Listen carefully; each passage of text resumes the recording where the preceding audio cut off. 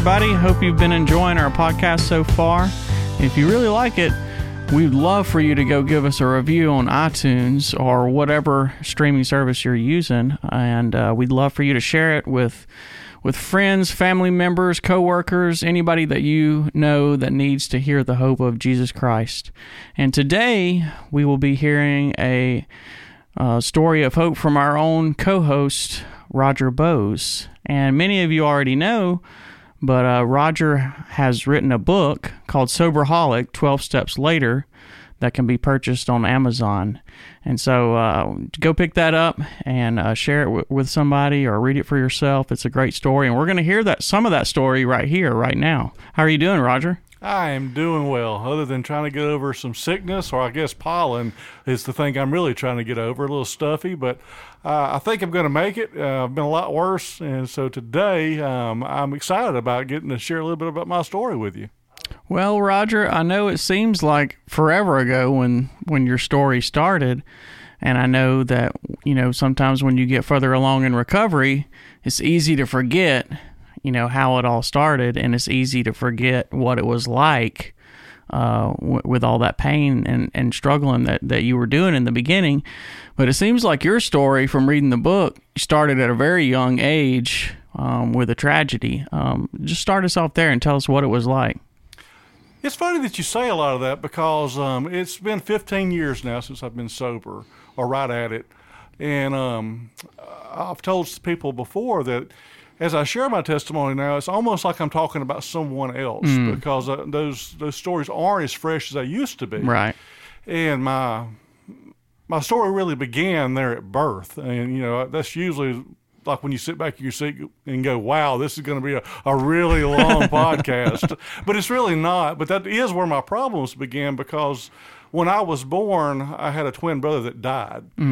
And, of course, I didn't know that when I was born. But as I got older, I realized that he had passed away. My family had told me those things. And it spurred something in me. And what it spurred was a resentment. It was my first resentment against God.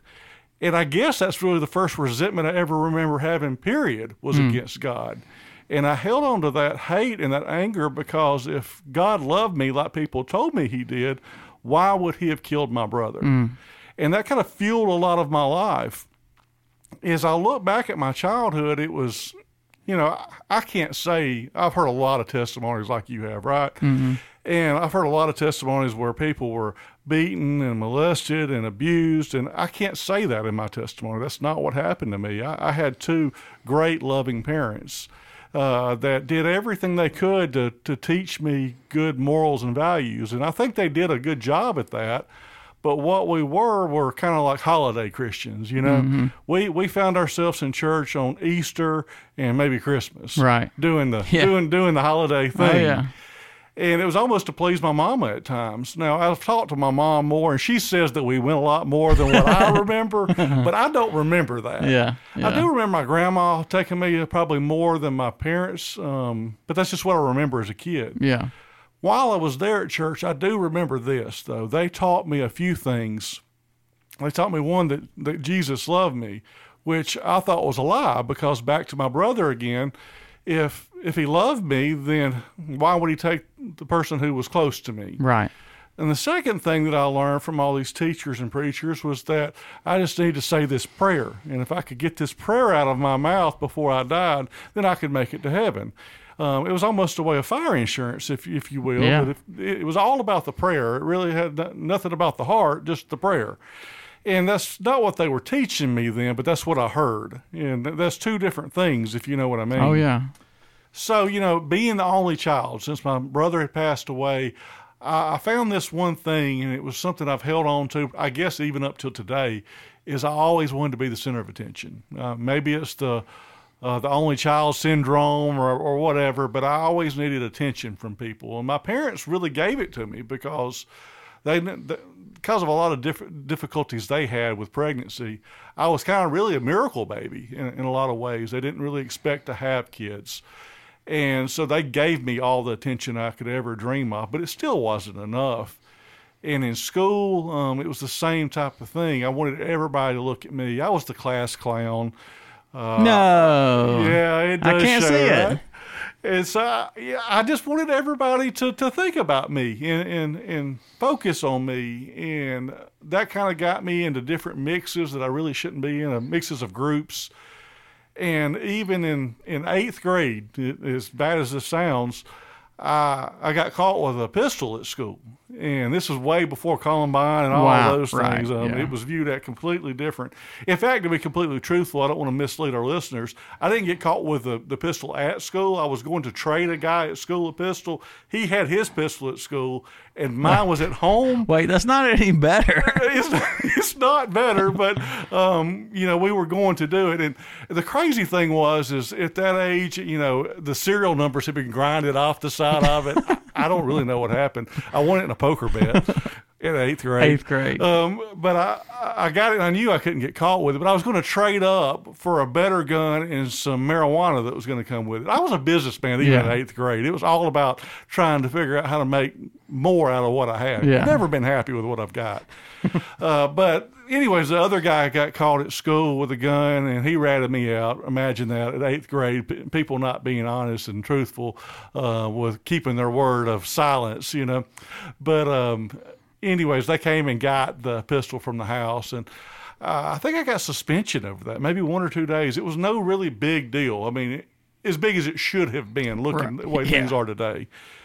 But all of that was for intention. I wanted to have a gun in 8th grade, not because I feared for my life. We lived in a blue-collar neighborhood and middle-class neighborhood. I didn't need it for protection. I just wanted people to think I was cool because I wanted you to think about me. Well, most of that was my life, and needless to say, with that type of behavior, I had a lot of different arrests for different things, and many of those dealt with drugs or alcohol because early on, I don't remember my first drug or my first drink. I do know that drinking came first for me, and it was almost a way to experience what other kids older than me was doing. And I remember the first time I drank, it was just so calming for me, and it allowed me to be someone that I wasn't. And that was the thing I felt like I'd been looking for my whole life. And that led me to doing more and more and more. The same pattern I was talking about a minute ago. I've just never been happy with just being me. Right. And so those came into a lot of arrest.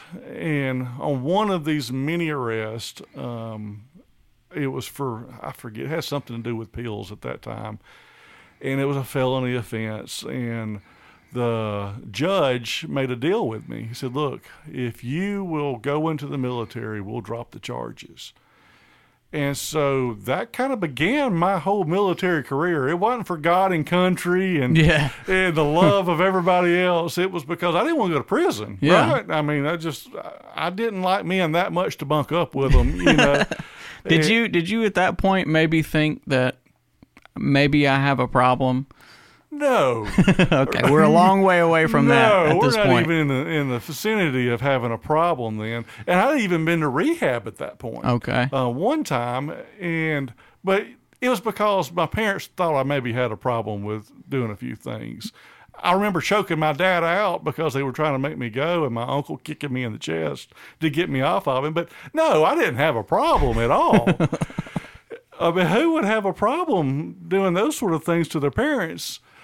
It was insanity in my life. Right. But I didn't see the problem. Everybody else had begun to see the problem, but not me. But that began my career in the military, and it was actually kind of a good thing. I had gotten out of high school. I'd actually dropped out of high school and then went back the following year to actually graduate, which was a blessing. I kind of got it together a little bit. That was right around the rehab time. But it didn't last long. I reverted back to those old friends, and I can't say my friends were the only reason I did drugs. That's who I chose to be with. But eventually, we ended up in the military, and I got shipped to Fort Benning, Georgia, which is only 3 hours down the street here from us here in Alabama. Well, we're right outside of Birmingham here. And it was kind of cool in a lot of ways. I wanted the adventure of traveling, but I wanted the security of being home. because I was terrified to be on my own. I'd always been a mama's boy. Now, at that age, I would have never told you I was a mama's boy. No. But I was terrified to be on my own. I didn't even know how to wash my own clothes, and I was in the military. I don't think I could even cook a meal, maybe boil an egg at the best. But I was just very immature for my age. But I made it to the military, and it actually came easy. You've heard the horror stories of military about how they drill you and all the physical training and all that. The physical training was probably the hardest part for me, because when you're doing drugs, physical training is not really part of your regiment. No, trying to get better. It's not. So I excelled in the military because I could take orders, which is weird for a drug addict, right, or an alcoholic.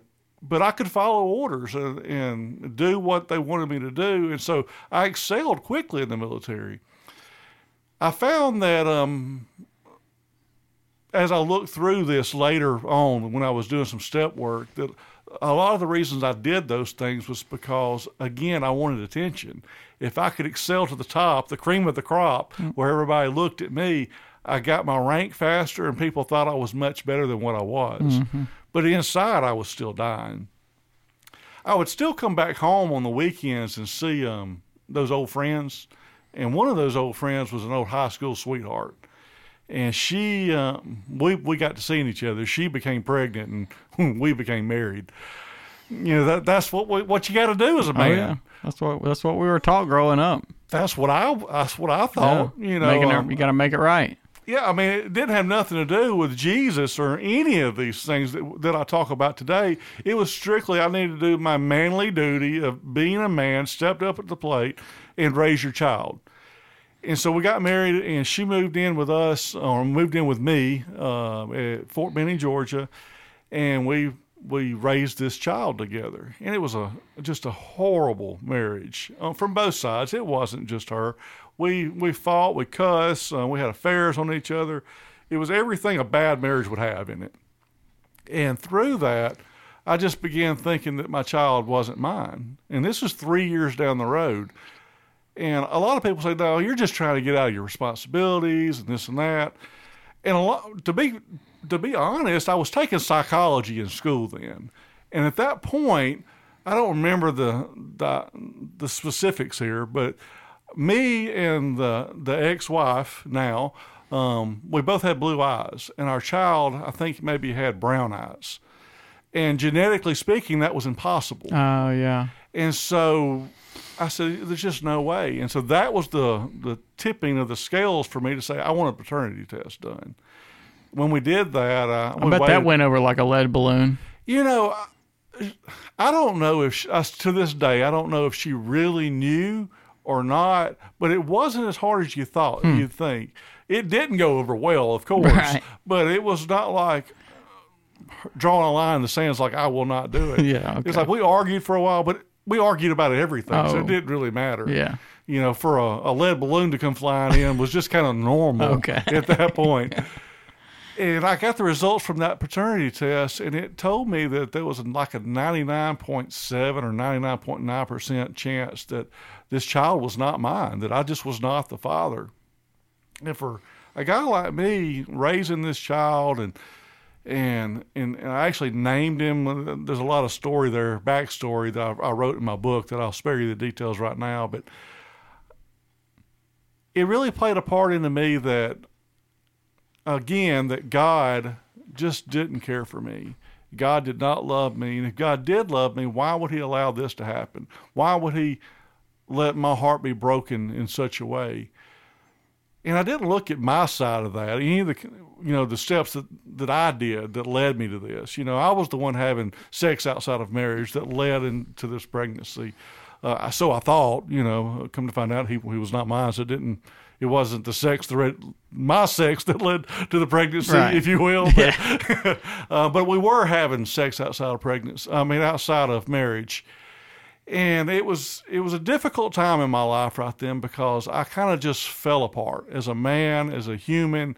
I just gave up. Was that when, your addiction was already going strong, and then that was just when like the kerosene just got thrown on?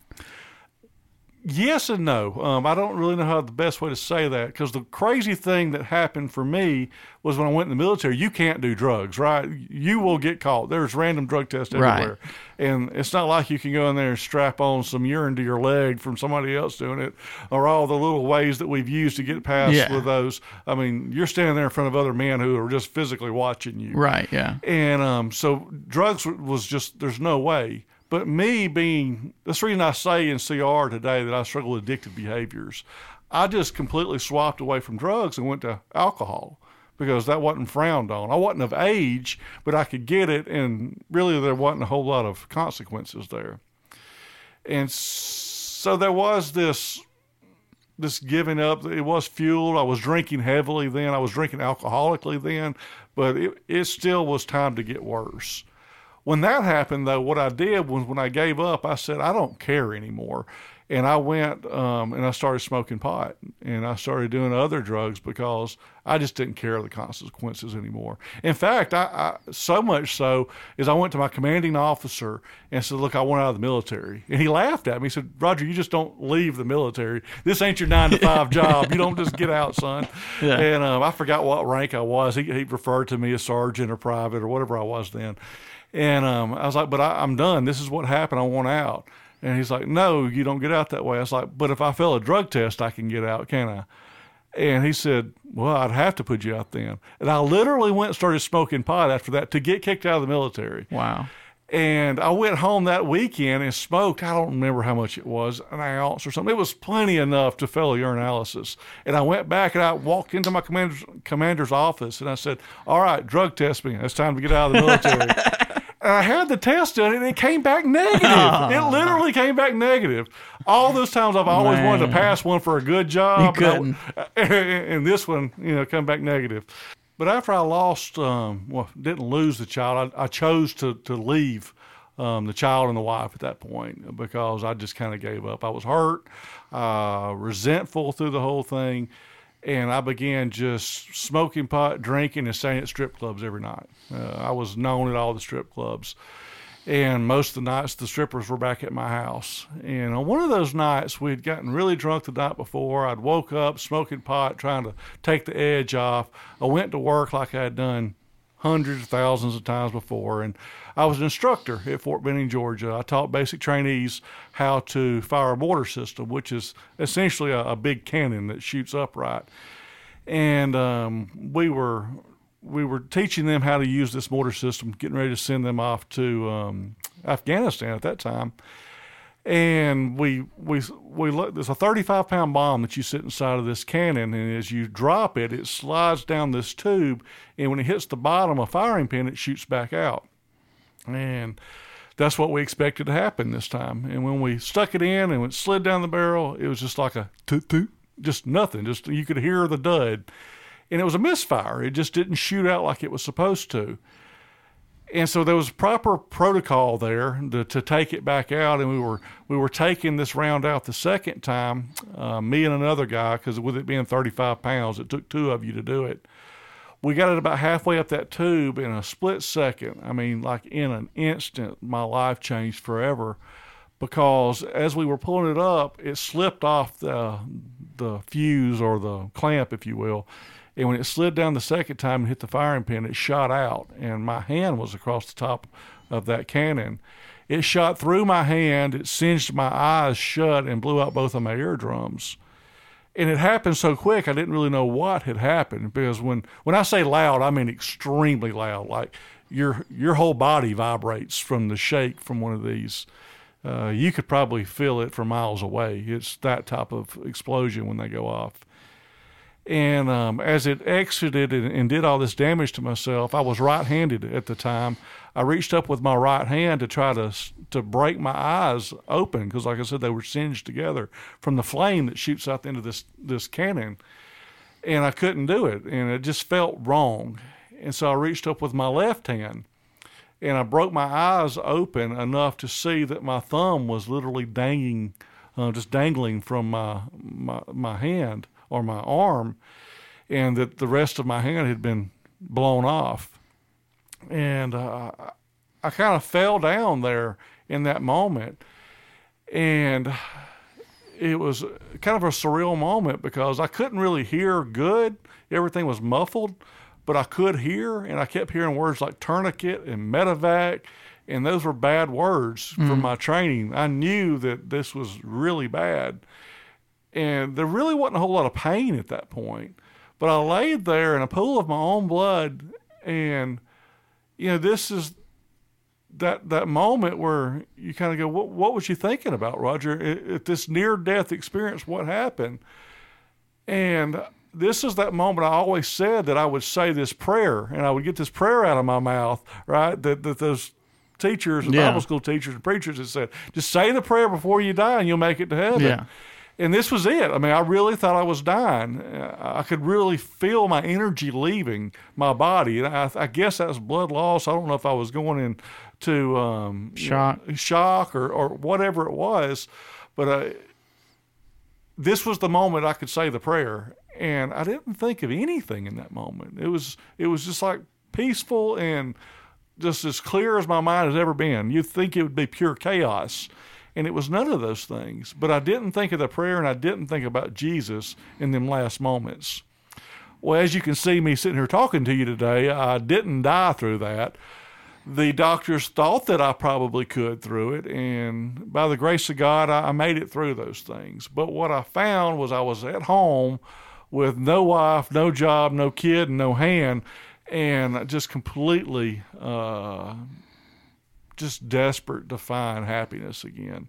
I felt like I'd lost it all. And this, as you mentioned earlier about what happened, was it like putting kerosene on the fire? Yeah. This was that moment for me. So you would definitely say that this is probably your bottom. This was as close to a bottom as I think I could ever get. I guess. Yeah. I keep leaving you hanging with this I guess because what happened in this 1 year kind of would be considered my bottom for me. The year that I came home, because I began getting pills from any doctor I wanted, because you walk in as a Army veteran and you go, look, I lost my hand for our country, and they said, sir, what kind of pills do you need? Right. I mean, literally whatever I needed, they would just give to me. And so I was kind of prescribing myself, just a doctor letting me. And then it became to the point where that wasn't enough to keep me high enough long enough. And I started shooting up. And that was the thing I said I just would never do.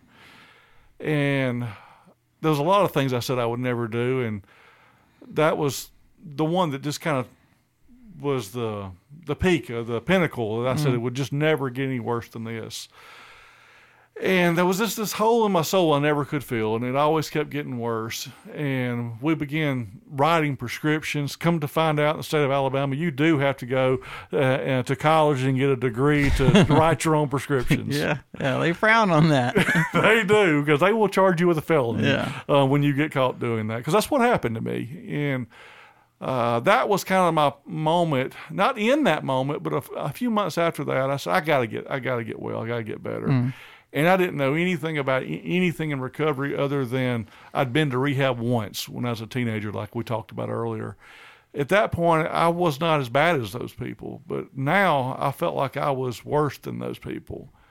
And so this is where I saw my bottom. I talked to a rehab here locally, and they took me in. Thankfully, I had some insurance to help me get in, because many of the guys I work with today, that's not their story. They don't have insurance. It's a struggle to go in to an inpatient facility. And I made it there. For 17 days, they began drilling into me these 12 steps. But it was one day while I was there, my mom came to see me on visitation. And again, me being mama's boy, this was the moment I'd been waiting for. I'd been locked up all by myself, the other guys, and I was good to see family, to know that I was loved again. And when I saw her, I could see something was wrong with her. And she came and she handed me some papers. And it was actually the charges for writing those fake prescriptions from the state of Alabama, saying I was getting charged with felony offenses. Because at that point, I didn't know really what was going on. Yeah, that's not great news to receive while you're in rehab. It's not at all, because we talk about step one being powerless, and I thought I was until I got that news, and I realized that I really am. Yeah. It's one thing to have some head knowledge. It's another to just realize I can't do nothing about this now. I went back to my room there in rehab, and I fell down to my knees, and it was just like a desperate, just weeping, crying. Like I didn't know what else to do. My life was I was powerless, and my life had become unmanageable. And I cried out to Jesus that day, and I didn't say, say this prayer after me or any of those things. It was just a desperate cry from my heart. I don't remember my exact words. I can sum it up. It was like, Lord, I'm tired of living this way, and will you help me live a different way? And I want to follow you from here on out. Yeah. And that was my cry from my heart, and I meant that. And from that point on, my life began to change a little bit. It was slow, but it began changing for the better.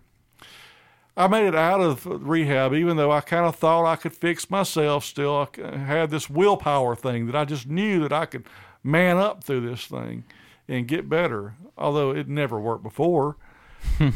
I got out. I started going to AA meetings for the first time. And that's actually where I met you, in some of those AA meetings. And things got better for me inside AA. I worked through these steps that we talk about a lot in our podcast. I found out that I was carrying tons of baggage from the past, and that really drugs and alcohol were just a symptom of a much bigger problem. And it was my insecurities that I had with myself, my self-esteem issues, the needing to always be the center of attention. Those were a lot of my issues that I had to deal with, and realize that I'm okay just to be by myself. It was hard to learn how to live by myself. And to be quite honest, I didn't even do a good job at that, because I met my wife in AA like 6 months sober. I think she was just a few weeks sober. I picked her up a relapse. And I guess that may be the reason I found her. And that's the only way she would take me, because she was still a little hazy from the drugs she was using. But she was literally living in Walmart's parking lot when I met her. Wow. And, we're kind of the exception to the norm. Oh, yeah. We've still been married all these years, 15 years, and she's really just been a blessing in my life of all the things she's done in my life to help strengthen and encourage me. But I do believe that the steps taught me a lot of different things and continue to teach me a lot of things. And they taught me spiritual principles. And we were sitting there with my wife inside of her parents' house one day, and they are Christians and still are Christians, strong believers, faithful believers, and they would talk to us about our son Matthew, which is my stepson, and they would say, "Well, where y'all going to church at now?" And we would go, "Well, we're not going to church. We go to AA." AA is where we go. Yeah. And we're good spiritually. Yeah, I believe in Jesus, but we're not doing the church. And one of them asked me, "Well, where's Matthew getting his spirituality from?" And it leveled me, dude. It really leveled me. I didn't have an answer for that, because here we are getting better and growing, but he was getting nothing. We were setting him up to become worse than us. Yeah, and I don't know if you're like me, but like earlier on in my recovery, it was so easy to get to a level of growth and just stop and just go, okay, I'm not doing drugs anymore. I'm good now, That's exactly what it was like. That old saying, if you're not going forwards, you're going backwards. Yeah. We did, I still believe that today, but it was okay just to be in the middle sometimes, or I felt like it was. And that spurred something in me, though. I felt like I needed to start finding a church, and we literally drove around one day, and again, I wasn't raised in church. I was a holiday Christian. I didn't know how to do this church thing. We rode around one Saturday, maybe it was a Sunday, because I was probably scared to go to church, because I still felt like y'all church people were judgmental. Hypocrites, Y'all were like riding around, like scoping out churches. We were church shopping. We were like riding up the front door, seeing what the times of service was, looking what they was dressing like, and all this. Doing recon on the church. Doing drive-bys. Yeah. Check these folks out. And we picked one church, and we went, and when we were there, this guy was on stage preaching barefooted, not because it was like holy, people could take that like, take holy that scripture. Yeah. No, it's none of those things. He was just lazy and didn't want to put his shoes on. It was the youth pastor filling in that day. But it spoke volumes to me. It's what it said to me. He didn't say these words, but come as you are. Mm-hmm. And that's the way I found Jesus. It's just the way I was, broken and burdened. And he met me there. And so we found our church home that way. Through the process, my wife has said she was always saved. And one Sunday, she went like running down to the altar to get saved. And she said, I've been living a lie all these years. Through that process, she did a video testimony for a baptism when she got baptized, and the pastor asked us if we'd ever heard of Celebrate Recovery. We had never heard of it. We were AA junkies, man. That's all we did, go to AA meetings. And we learned that we could, about this Celebrate Recovery thing, and we went to a conference and we learned about it. We realized it was the same steps that we've been doing in AA, except they backed it with spiritual principles. And we see it out of Matthew 5 and all the scripture we see there in the Beatitudes. And I was like, man, this is cool. I can now take my faith and my recovery and put them together. And that's kind of started my walk here for the past, well, like I said earlier, 15 years. April the 30th of 2004 is my sobriety date. And the majority of that has now been in CR. Is I've had the opportunity to serve as a state rep here in Alabama for about 5 years. We started our first CR meeting there at Calvary Baptist Church, and we stayed there for about 5 years. And now we're at Grace Life Baptist Church, and we've been there for about 3. And that's kind of my ministry now. That's what I do. And it's not so much about what I can do for others, which is usually kind of what I think of when I see people talk about pastors, about preaching to their congregations. I see more so about me being in recovery for me. And as a byproduct, I get to help other people. Right. Yeah. And I remember something that one of my sponsors a long time ago told me, and it still rings true even today for me, is about staying in the middle. Stay in the middle of the pack. Don't be on the fringes. And so, I do love being able to help other people, but I'm also there for myself too, so I like to stay connected and stay in the middle, because I know that I can easily justify myself in 100 different ways, to either quit coming or to think I don't need it anymore. I know a lot of people go down that road of going, well, I'm okay now, so I don't need to go to these meetings anymore. Well, the crazy thing for me is 15 years, I mean, that's just unheard of in my life to start with. That's the reason I say at the beginning, I feel like I'm talking about a stranger, because it's been 15 years since I've used drugs or alcohol. But what I've not learned in 15 years is how to apply these principles daily. Right. I just haven't. I still find out that I have shortcomings and issues in my life. I still rely more on money than God. I still struggle with the same tendencies that got me to using drugs in the beginning, of that self-centeredness of wanting it to be all about me and not about Christ. And as Christians, we're supposed to just rely on Jesus. Yeah. That's so easy to say, but so hard to do. And maybe I've been doing this whole Christian thing wrong for 15 years, but for me, it just has not worked that way. And what Celebrate Recovery has done for me is it's a daily reminder that I've got to give up my power, my will to Christ, and it gives me some framework to do that with. Right. And the 12 steps, I almost see it as a discipleship model, really. And what you were talking about, I've never really, you said you've never really been able to apply these steps perfectly. And, I don't think that we'll ever be able to do that, because as Christians, we're constantly growing in our faith. The church word is, being sanctified or sanctification. And as long as we're, on this side of eternity, it'll always be a struggle. And, but that's why I like, having the framework of the 12 steps and the toolkit that comes with it. What is your favorite step of the 12 steps? For me, the 12th step would definitely have to be my favorite to actually do now, and because that's where I actually get to work with other people, to serve and give back. I think that's really the model that Jesus laid out, as he served others, as he washed the feet of the disciples.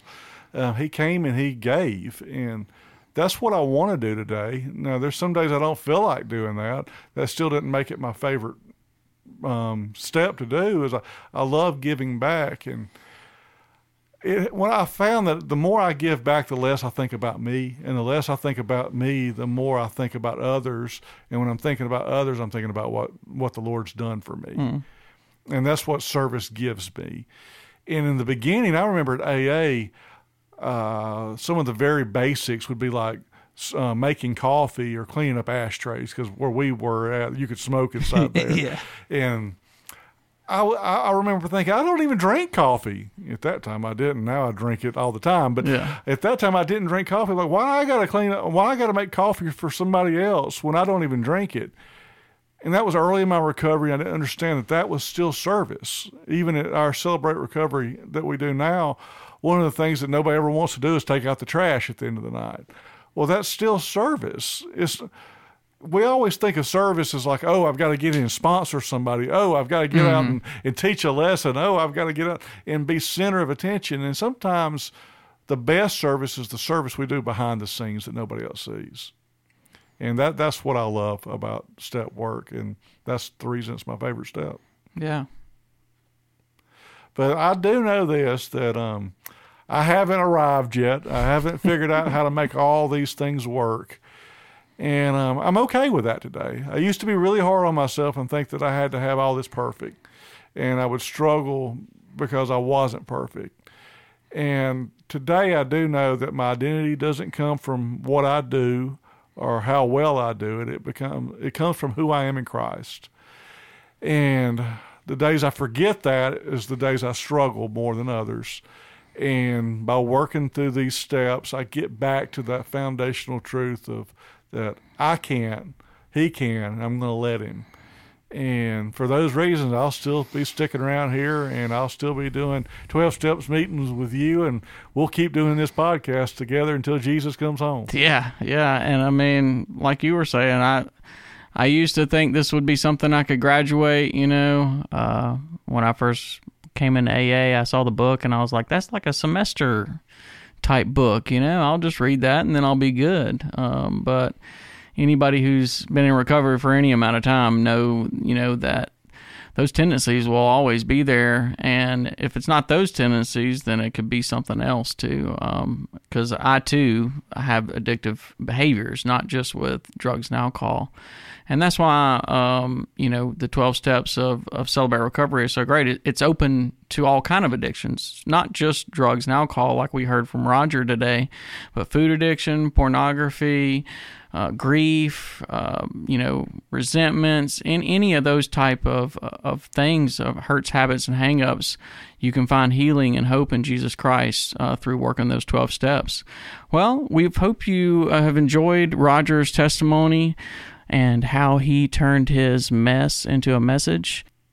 And if you would like to read more of Roger's story, you can purchase his book, Soberholic, 12 Steps Later, on Amazon. It's a great gift to give somebody who's struggling, a family member, a coworker, or a friend. So pick that up. And we want to say thank you for listening to us, and we want to ask you to please subscribe to our podcast so you can get all the updates of each episode that we will post every week. And you can also reach us at Soberholic Podcast. That's Soberholic Podcast, one word, at gmail.com. Please send us a message. You can send us show ideas, show topics, or you can disagree with us on something. You can just any kind of feedback. We love to hear from you, or how this podcast is helping you. And that's Soberholic Podcast at gmail.com. Well, I think that wraps us up today, and we want to say thank you. I'm Jason. I'm Roger. We're signing off.